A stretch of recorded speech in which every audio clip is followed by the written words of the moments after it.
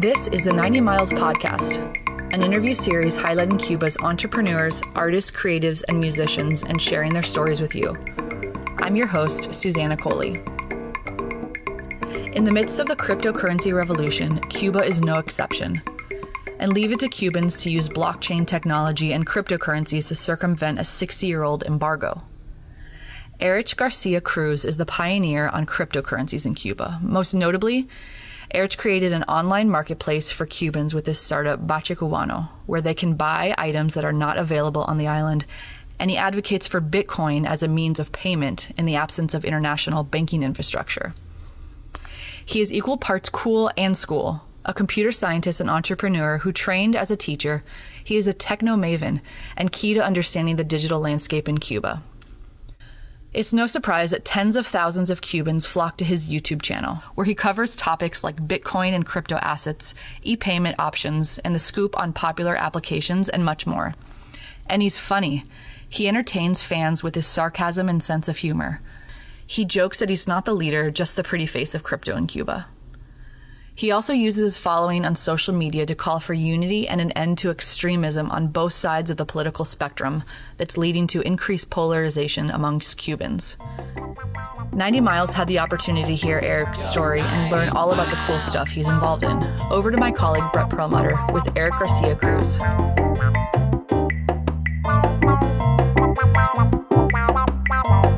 Just 90 miles. We're on with Erich Garcia Cruz, who is best known as the founder of Bache Cubano. But Erich, I thought we would allow our audience to get to know you, and perhaps the best way to do this, because you're quite a personality and your reputation, especially your online reputation, precedes you, for the better, I should say, by reading your Twitter profile description. So on Twitter, I thought this would be appropriate. On Twitter, you call yourself un programador, un jodedor, un YouTuber, un tecnólogo y amante del sarcasmo. So as a warm-up, let's start with each one of those. And I'll read it, and then maybe you can explain in your own words what that means in the context of you. So, programador, a programmer. Well, I think my bio in Twitter is the best bio that a Cuban could have, because all Cubans, wherever they are jodedores, are people with a high level of jokes, high level of sarcasm. Everything is a funny situation, even with the problems and the bad situations every day in Cuba. We affront them with so happy and so intelligent humor. So we call ourselves as jodedores by that. And of course, I am a programador, I am a developer, which I love web development, I love the automatization, I love the way as problem solving with internet, with code. But I can't forget my origins, I can't forget my culture. And my culture is that, just a jodedor, just a joker, just a funny person who jokes on everything, in problems, in memes, in everything. It's a great combo, programmer and joker. That needs no more description. I mean, we already know it's almost self-evident in the way that you present yourself. So there's a lot to unpack there. You do a lot. You're totally charismatic. And you know a lot about technology. So maybe as a point of departure, let's start with your YouTube channel. So you're a YouTuber in Cuba, which has internet constraints, but Bache Cubano channel, which is your channel, has 53,000 followers, and it's the most watched tech channel from Cuba on YouTube. How did you build that following? I don't know what was going on there. Here in Cuba, there is another tech channels when in my mind doesn't leave the idea to be a YouTuber, We had here several tech tube channels. There is a very example with Technolike, with Geek Cubano, with Cuban Geek, and I just see a niche. I see a way to deliver my content, a way to say my truth, say my histories about using technology to improve our internet day to day, our daily use of internet from Cuba. And I think that was the boom to the channel. I think that was the most unprecedented wave of telling histories using technology from Cuba, a country which hasn't that approach to the latest tech news or the latest technology solutions. So if we can understand, the types of videos you put on YouTube are around educating people about how to use technology to improve their business and their lives. That's the idea. That's the core of the channel. How to improve your life with internet from Cuba. And is the majority of your audience in Cuba, or are they outside of Cuba? Majority in Cuba, but I see in the analytics there is a lot of Cubans not living in Cuba. So I understand my niche is Cuban people, Spanish people, but never mind, or that people doesn't matter where do they live. I have people living in Miami, living in Hialeah, living in Florida, in Orlando, in Latin America. But I see a common interest in my channel from Cuban people anywhere. And you mentioned earlier the paquete semanal, the weekly package. So for some of our listeners who may not know, the weekly package is internet content delivered on a hard disk or a flash drive. Is that right, Erich? The weekly package, it's a hard drive traveling from people with bikes or from people who deliver that hard drive in your home, in your house. You copy the content you want from that hard drive so you can enjoy the rest of the week with the content you love from that hard drive. That is a hard drive with 1 terabyte, 1 weekly terabyte of content, with movies, with best YouTube creators, with software, with novels, with a lot of information weekly delivered on any house in Cuba, totally offline. That business model is moving a lot of money. That is a company which moves a lot of clients, a lot of money, and it's working. Even in the moment with almost every Cuban has a phone, has internet on their phone. It doesn't matter. The people just keep buying that weekly package every week. And Erich, are you and the Bache Cubano YouTube channel or the Bache Cubano videos on the weekly package as well? Yeah, we have a special folder which have all tech tubers of the world. So there you can find videos like Marcus Brownlee, like just unboxing, Marciano phone, and we are there in that folder. We have our content, our weekly generated content in that package, in that folder every week in Cuban houses. So you don't actually know the analytics related to the offline viewership of your channel, which is so interesting. So even though you have 53,000 followers or subscribers to the channel on YouTube, you actually have many more watchers that are offline and not being recorded. Is that right?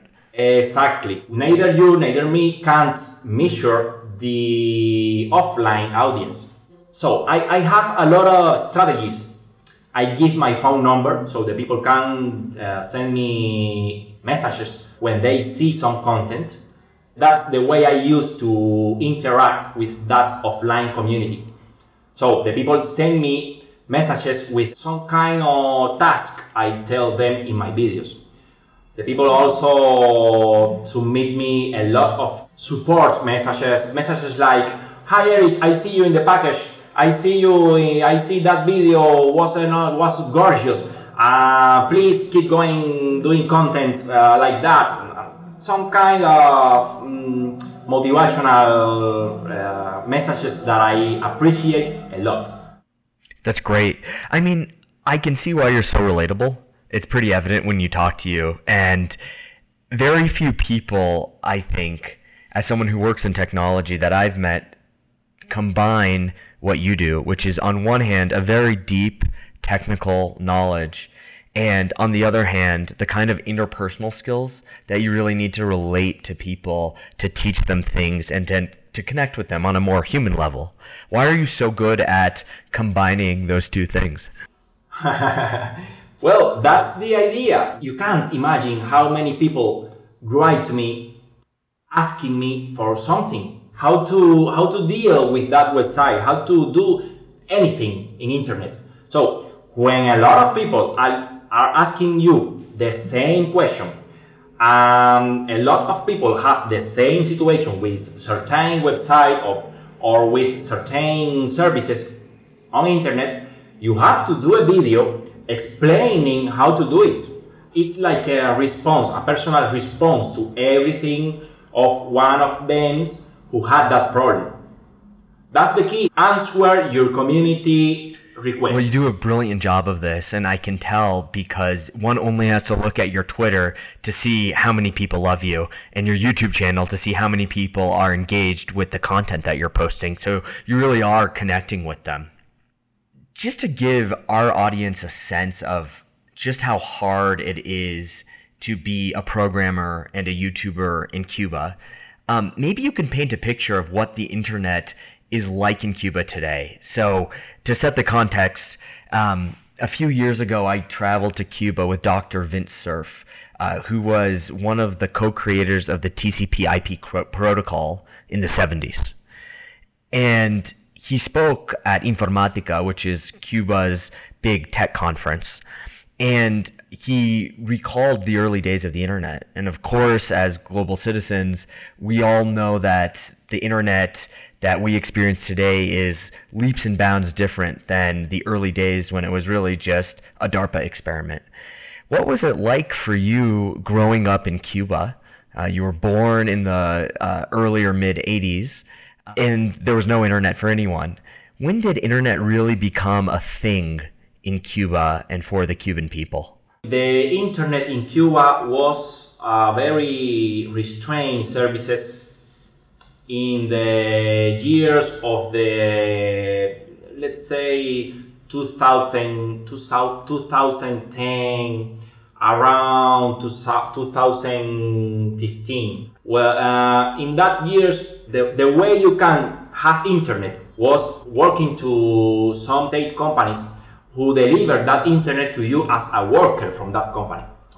Then the internet was spread out across the universities, so the university student could have internet to check mail or do some research on Google and make some task. The massivity to the internet to the people was when I think was the 6th of December 2018. It was the moment when they deliver internet to the phones, to the data services. Any phone could have internet. The company at Exxon, in this moment, they have a previous services with only email in the phones. And I can tell you a little experiment I did in 2016. I developed a services which was called Web to Mail. This is a funny history of my development skills, which deliver web page through email based on requests from emails.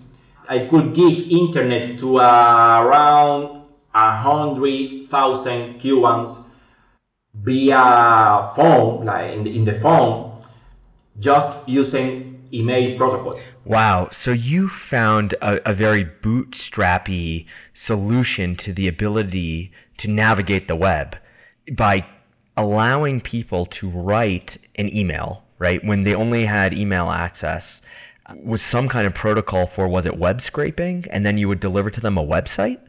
Exactly. I just get an email with a format in the subject and a format in the body, decompose that, parse it, see what website are you going to request in your inbound email, make a curl call to the website you want to navigate, get those data, compress it, and send you as an email so you can then decompress that data, request, read, and I did a little transformation in the AHRF links. When I get those data, I just replace the A tags with a mail to tags, so you can navigate with internet via email, just sending emails and getting emails. That was a very funny. Wow. Right. So really, internet wasn't a thing until recently. So I believe in 2016, Atexa started rolling out some Wi-Fi hotspots so people could connect via Wi-Fi or from the parks. And then really in 2018, we saw 3G mobile data.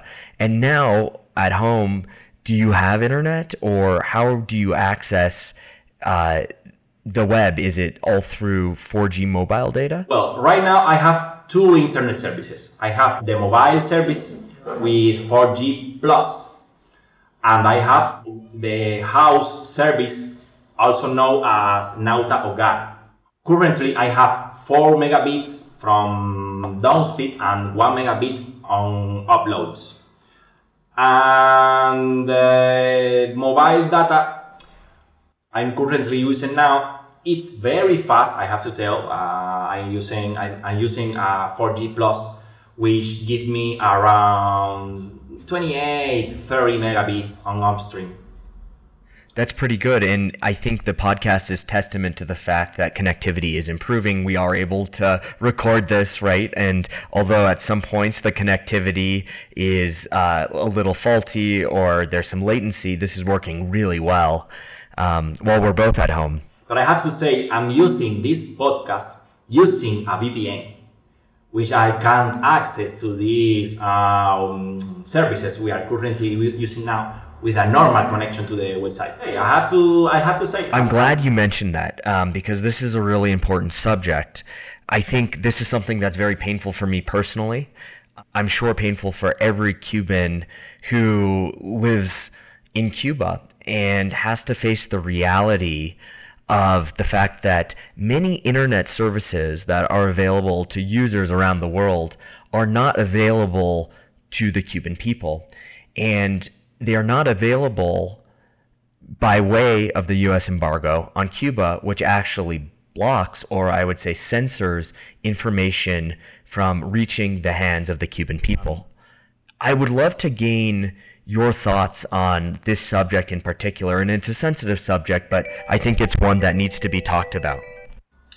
Yeah, that's a really, really sad situation. I understand your concern about it. I think you have to be very apenado, very, very sorry about this loss and this situation with the Cuban people. Our history is very sad in that case. Imagine, I'm just traveled to Russia 3 years ago, and then traveled to Panama 2 years ago. And when I speak to the people, they don't know what is 403 HTTP error. I want to clarify this for our listeners because this is an important point. What you're talking about is when you try to access a website or an online service and you receive a 403 error, right? Which is the browser telling you that you are prohibited from accessing that website or service. That's right. So in Cuba, we see that as a normal behavior from websites. So we have to live constantly using VPNs, live constantly migrating from one provider to another provider to avoid that forbidden situation. I have a group in Telegram which is called Digital Nomads. That's we are. We are just people traveling in a world known as internet and trying to develop a good experience without being banned, without being blocked from 403 error. There is a huge community here in Cuba. They are trying to make business on internet. They are trying to sell goods, to sell products, to combine their skills with the ability to work on internet. How many developers live on any place in the world and they work in freelancer.com or Fiverr, or they buy in Amazon, or they use PayPal as daily use to buy or pay for anything? In Cuba, we haven't access to anything of that. Imagine a world without any online service which require a payment or require software as a services. We have no access to any SaaS. And that's a very serious problem, because I think internet is a complete different world from the real world. And in that digital world, we are not persons. We are not people. We have no rights to be there. We have no presence. We need to be hiding our IPs. We need to be hiding our identities to use that platform, to use that network. It's a very sad situation. And this is a very salient point, because what you're talking about is obscuring your online identities, not from the Cuban government, but from the providers of online and cloud-based services. So they allow you to access those services like the rest of the world. Is that right? It's that right? Is that true? Is that the real? Is that the sad situation with all Cubans who need to use internet services today? Just try it. Just try. Try to register in any SaaS on internet. You will not see Cuba as a country. That's my tweet today. I just get so sad with the situation with Cubans. So I just blow up and say everything that on Twitter today. There is a strong political force behind that, and I think that internet don't have the right to ban a Cuban because they're born in Cuba. That's not the way. That's not the solution. It can be. We have a very beautiful country with a complicated situation, I know, but that's not the reason to ban us in internet. We deserve to be recognized in internet as a country. So if you could change the United States regulations for Cuba in a way that benefits independent computer scientists, teachers like yourselves, and just the average Cuban who lives in Cuba, what would you do?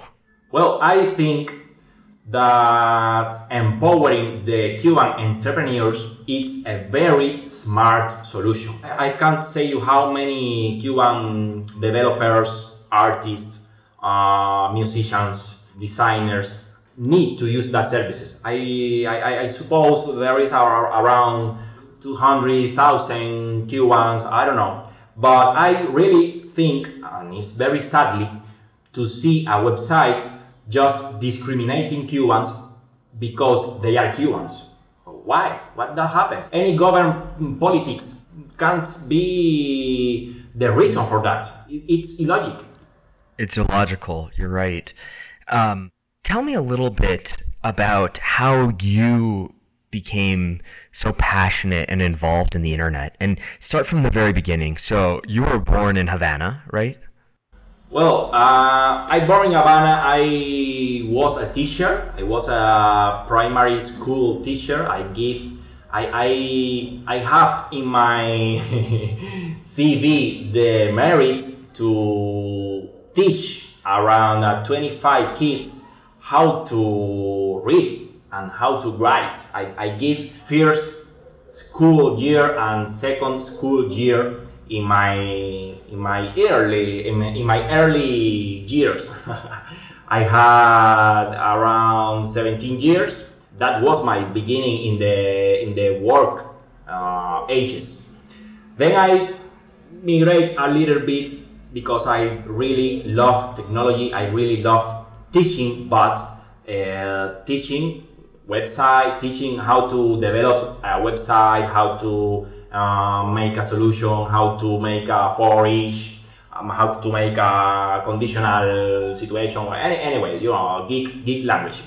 But in that idea of teaching and developing solution, I found a niche in Cuba who need that, and I make money with that. As I told you before, I made a service which allow people with email browse over internet, even in the times when no internet was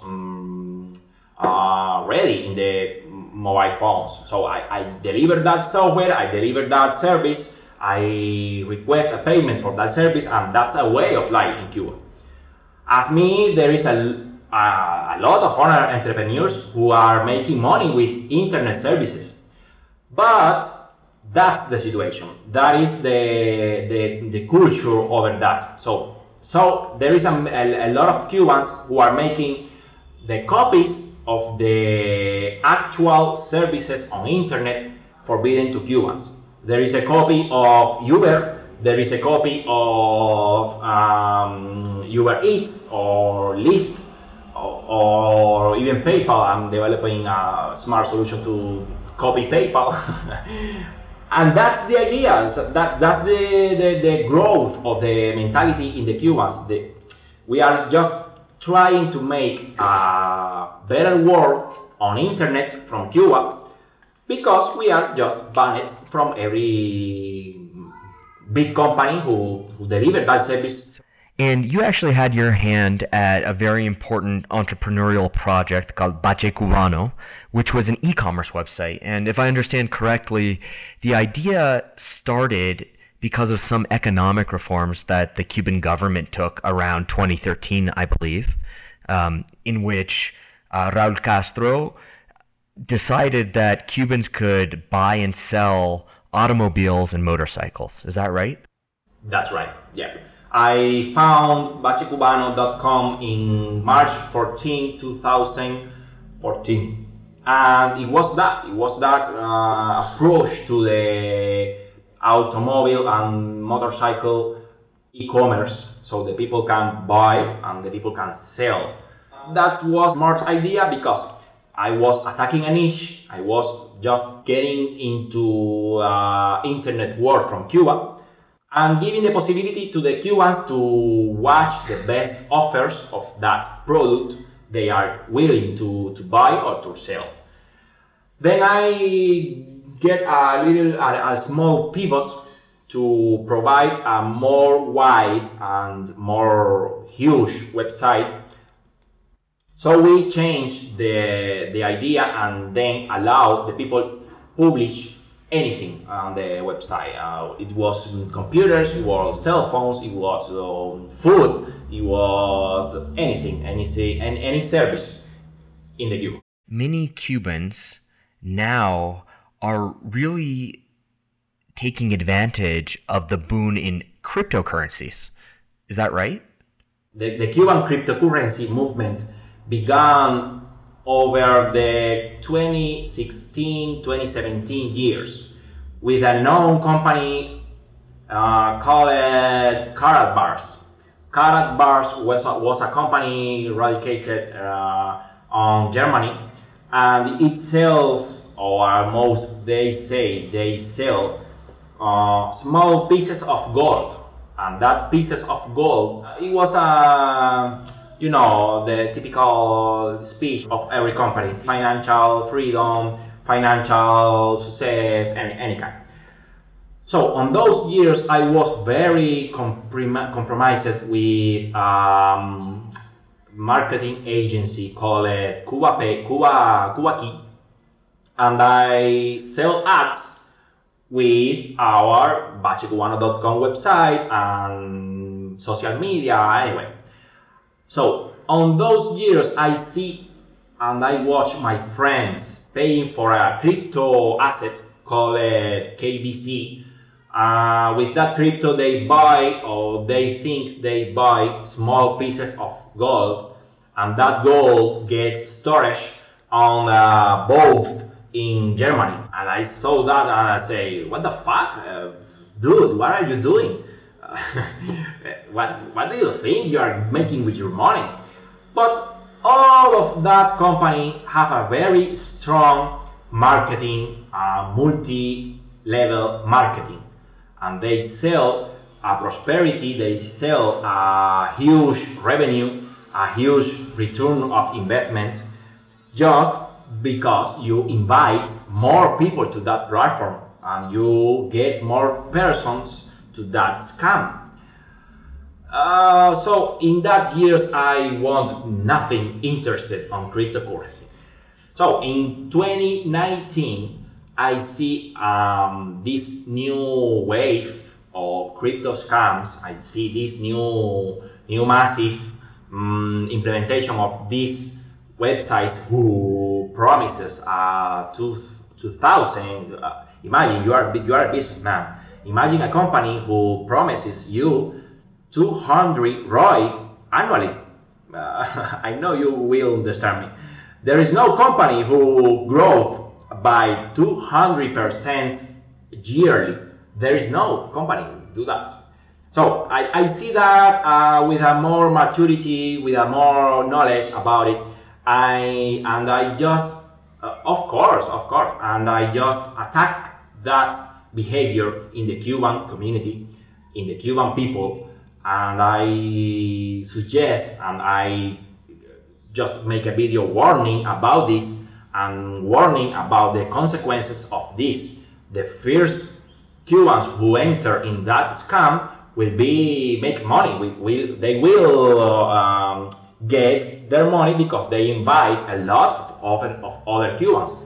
But when the pyramid of their scam just blow up because there's no money to pay to everyone, it will be a lot of Cubans with money loss. Then I got a lot of criticism. I get a lot of understanding from that members of that crypto scam.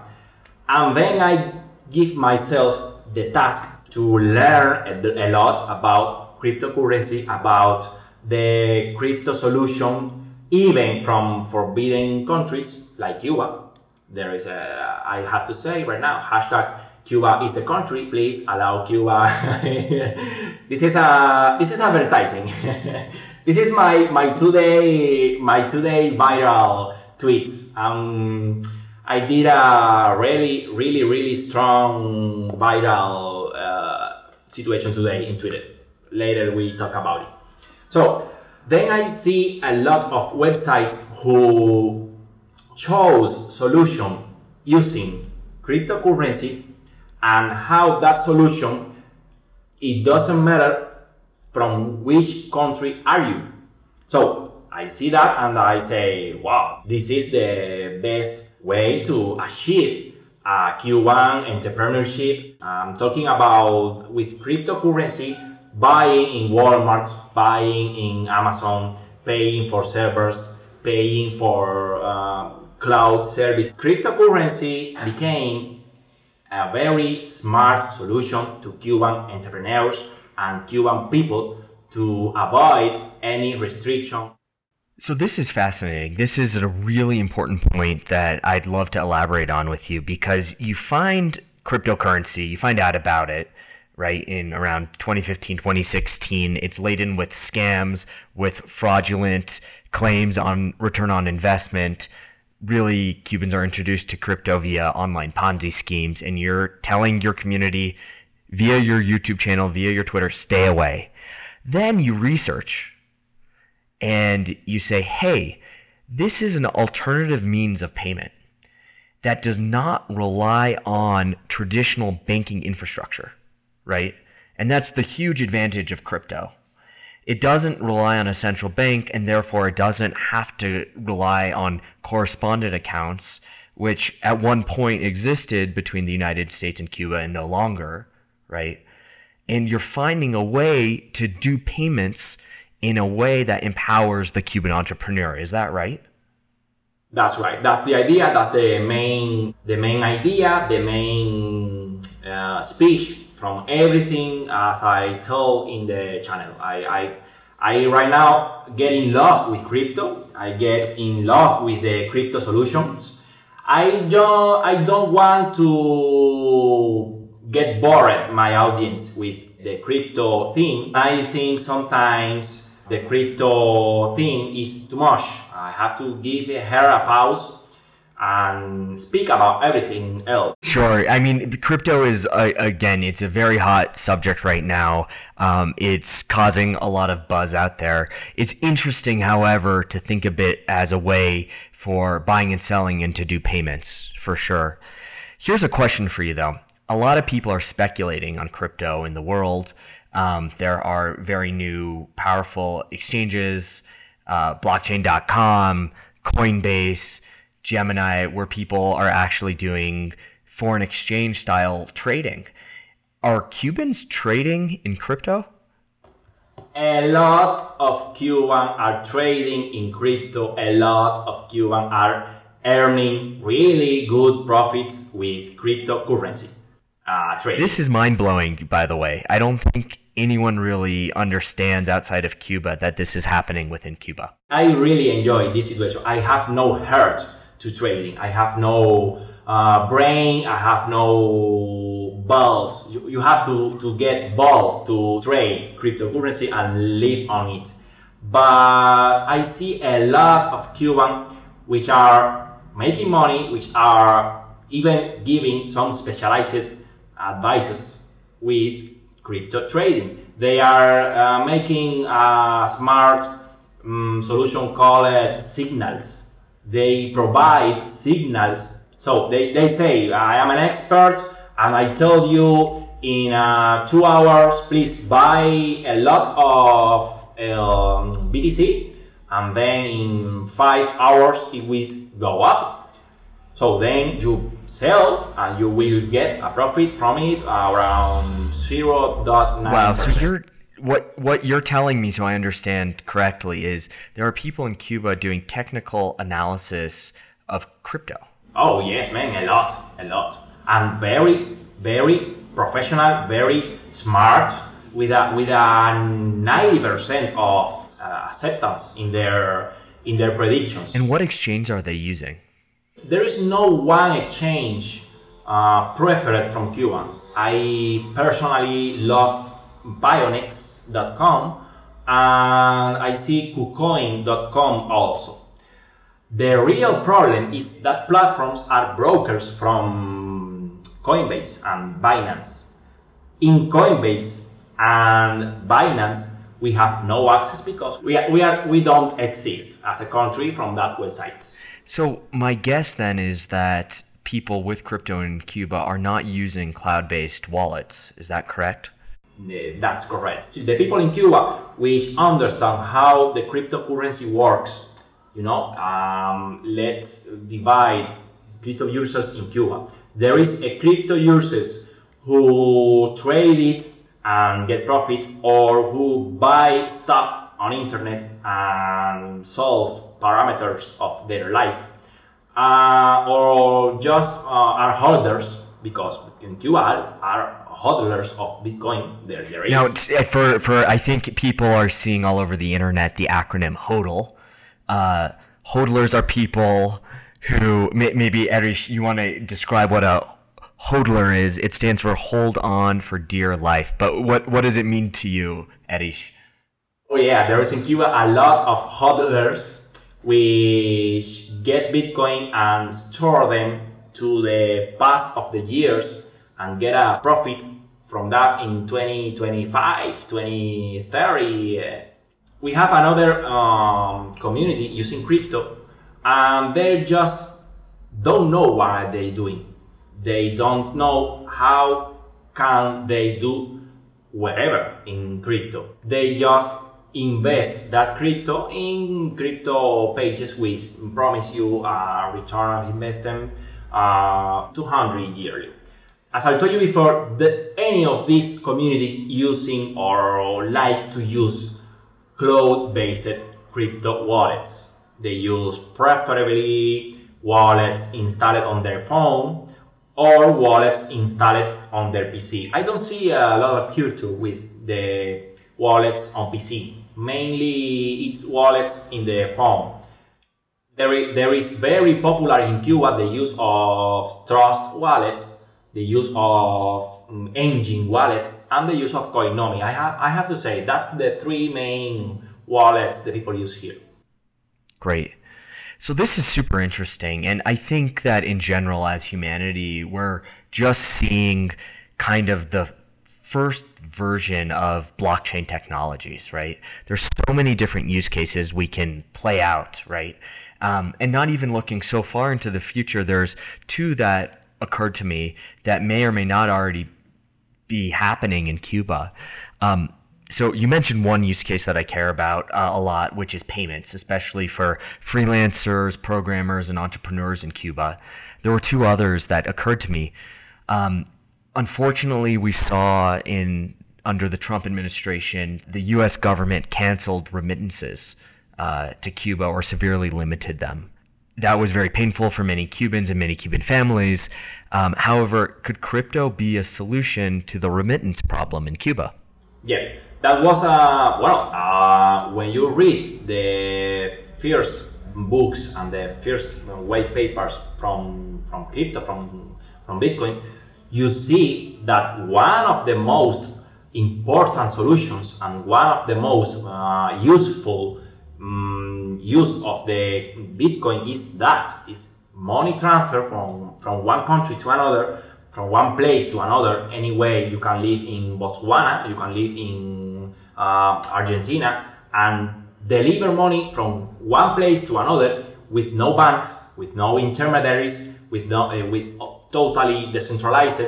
And that's one of the most important use of cryptocurrency, the remittances. The way of you can send money to any other place and pay less fees or avoid any bank situation. We are very concerned about the Western Union closing services in Cuba, and I think I made a video just telling that, just demanding that, and just explaining what happened and why it's happened, why you avoid, why you cancel the opportunity to any Cuban in any place of the world send money to their family in Cuba. What's that? Why you block that behavior? Why?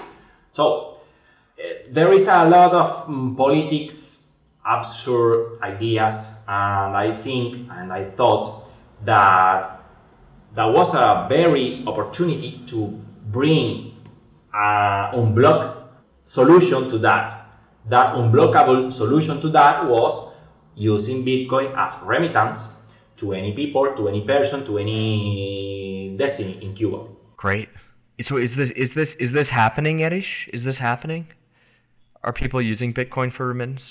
Woof, yeah. There is a lot of Cuban using that service. So Erich, the other use case that occurred to me, and seemingly has occurred to many, or at least a couple of Cubans, is this new wave of non-fungible tokens. So if you read everywhere, this is a very hot subject right now in technology and in art. The idea is that Bitcoin or any cryptocurrency is fungible. One Bitcoin could be replaced for another Bitcoin. However, using the immutable ledger of the blockchain, you could actually mint a non-fungible token that is unique. And many have used this to create art art that is inherently unique. So it would be akin to creating the digital version of the original Mona Lisa, right? I saw on OpenSea, which is one of the largest marketplaces, if not the largest marketplace for non-fungible tokens, that perhaps what is the first NFT originated in Cuba by a photographer is now up for auction on OpenSea. When people think of Cuba, they think of the art. Is this something that could benefit Cuban artists and even Cuban musicians? I think it will be a very, very important solution to the Cuban artists. There is no secret for anyone that Cuban artists are very talented, that Cuban entrepreneurs are very talented, and with this NFT solution, we are telling to the world, we are here, we exist. Taking a few steps back, what you're hitting on is incredibly important, because as people live more and more of their lives online, that is directly related to their personhood. When you're saying we exist, you're talking about not only your access to services, but you're talking about the ability to live your life with full personhood in an online environment. And the message you're sending is a very potent one. It's saying without the services that allow me to live like the rest of the world as a person online, I'm not a full person. That's incredibly important for the world to know, and it's incredibly powerful, and thank you for saying that. That's a strong message. We don't exist, and we want to exist. That's the message. That's the way. The Cuban entrepreneurs are not attached to any politics. They are entrepreneurs. They are not politics. They want to provide a service. They want to make money. So when people say, oh, what is fraught about Cuba is the embargo, or what's fraught about Cuba is the Cuban political and economic system, what you're saying is just give me freedom as an entrepreneur, and maybe you can elaborate on your more nuanced approach here. That's a great approach. That's a great solution. That's a great way to confront the problem. Fascinating. You know, the internet can mean a lot of things, right? It can be a place that becomes extreme because people can say things behind the safety of their screen. But if you read your Twitter feed, you're kind of a voice of reason. And you're telling everyone to calm down.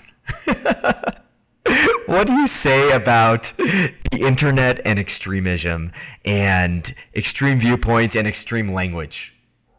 I don't know how it works in USA. I don't know how it works in Spain. But in Cuba, there is a lot of radicalism. There is very, very strong aggressivity. The people doesn't understand why you don't say something. I tweet something about Pixel 5 and Pixel 5, and then you have a lot of toxic people requesting you have to say, get down government so you can buy that Pixel 5. What, man? What have to do one thing with another thing? I don't want to say what are you telling me to say. I say what I want to say. And that is a problem right now in social network. I see it in Cuba, but as you told me, I think there is a lot of radicalism everywhere. And that's wrong. I hope that get fixed soon. I agree, and I think even knowing some of the creators of the modern internet, they never envisioned that the internet would be a place for this kind of radicalization. And I think we have to work as a global society to make sure that the internet is a place for constructive discourse. Let me ask you about one more story that I actually heard about your mother. So your mother was in Angola in 1977 and 78. Is that right? That's right, yeah. And She was there teaching and helping children, right? And these kids were in bad shape then. They were malnourished. They were without clean water. They were subject to infection and parasites, right? What was she doing in Angola? She could teach that community, and she teach that community to learn, to write, to read. And that is done. She became to Cuba. She continued their work. She was a school teacher here in Cuba. And then in the 2003 year, she get a visit from a high-standing Angola government person. That person is the Minister of Public Works. Okay, so in 2003, the Minister of Public Works of Angola, Carlos Batista Gomez, visits your mother. Visits my house.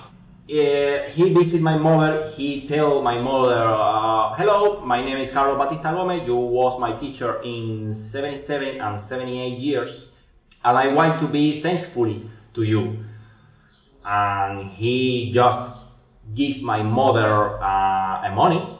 Promised to my mother a house, a car, no more problem in her life.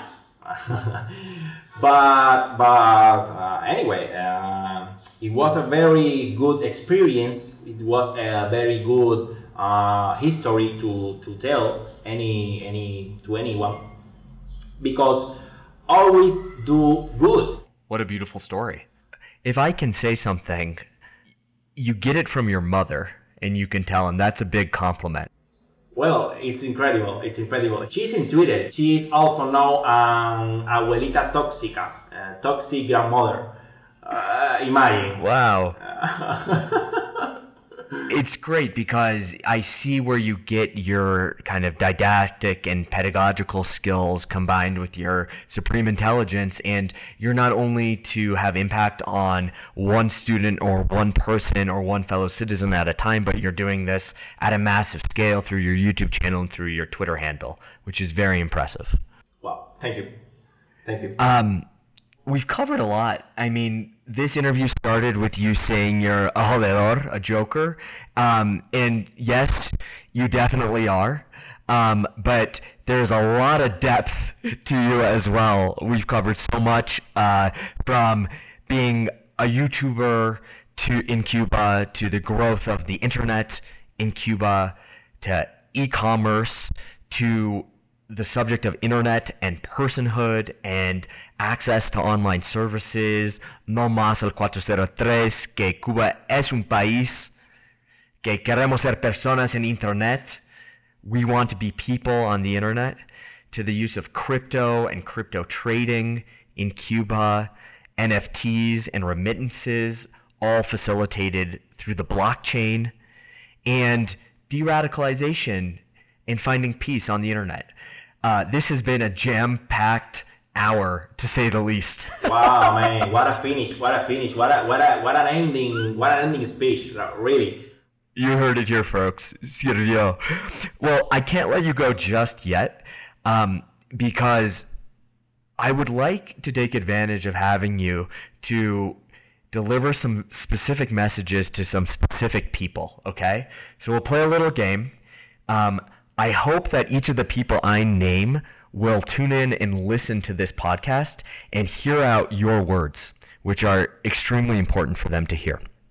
Okay? So I'm going to say the audience, and then I want you to deliver your message, whatever it is, to them. Okay, are you ready? Okay. Okay. To the people of the United States, what would you say? Well, to the people of the United States, we have a lot of things in common. We have a lot of love to give and receive. Please let us love you. Please let us get loved by you people. Beautiful. Okay. The next up is Satoshi Nakamoto.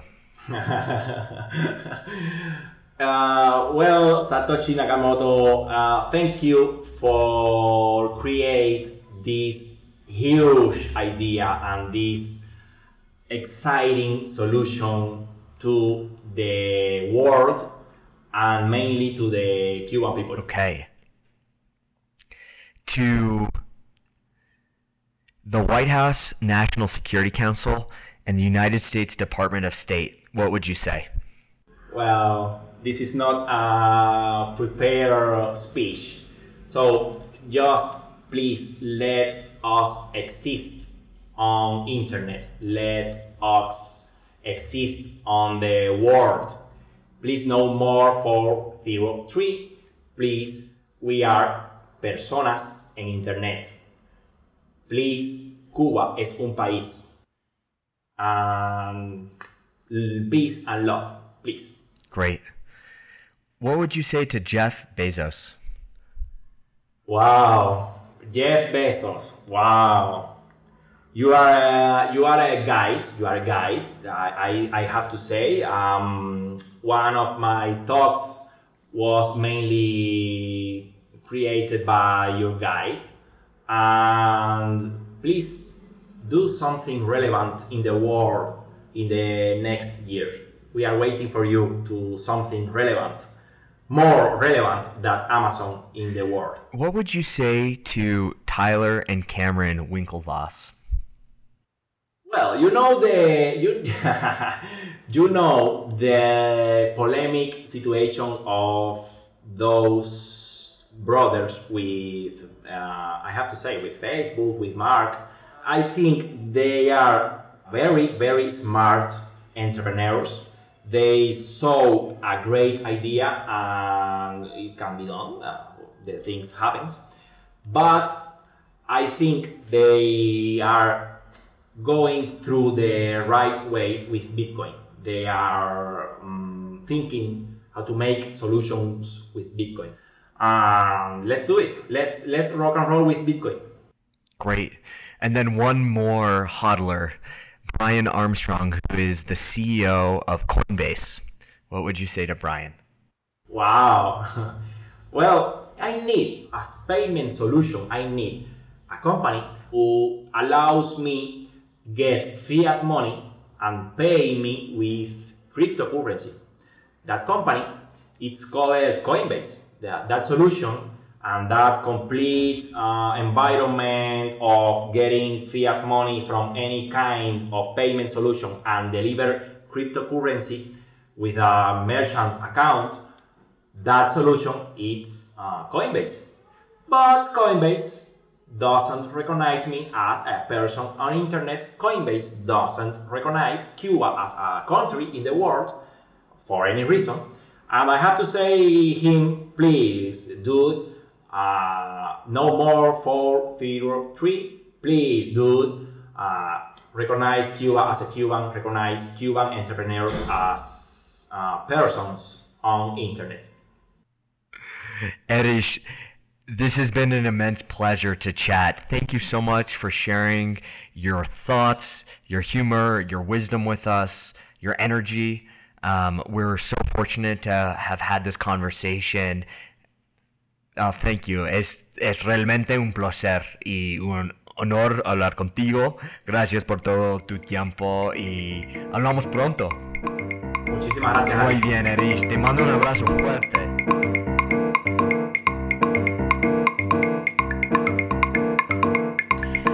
That was Erich Garcia Cruz, founder of Bache Cubano.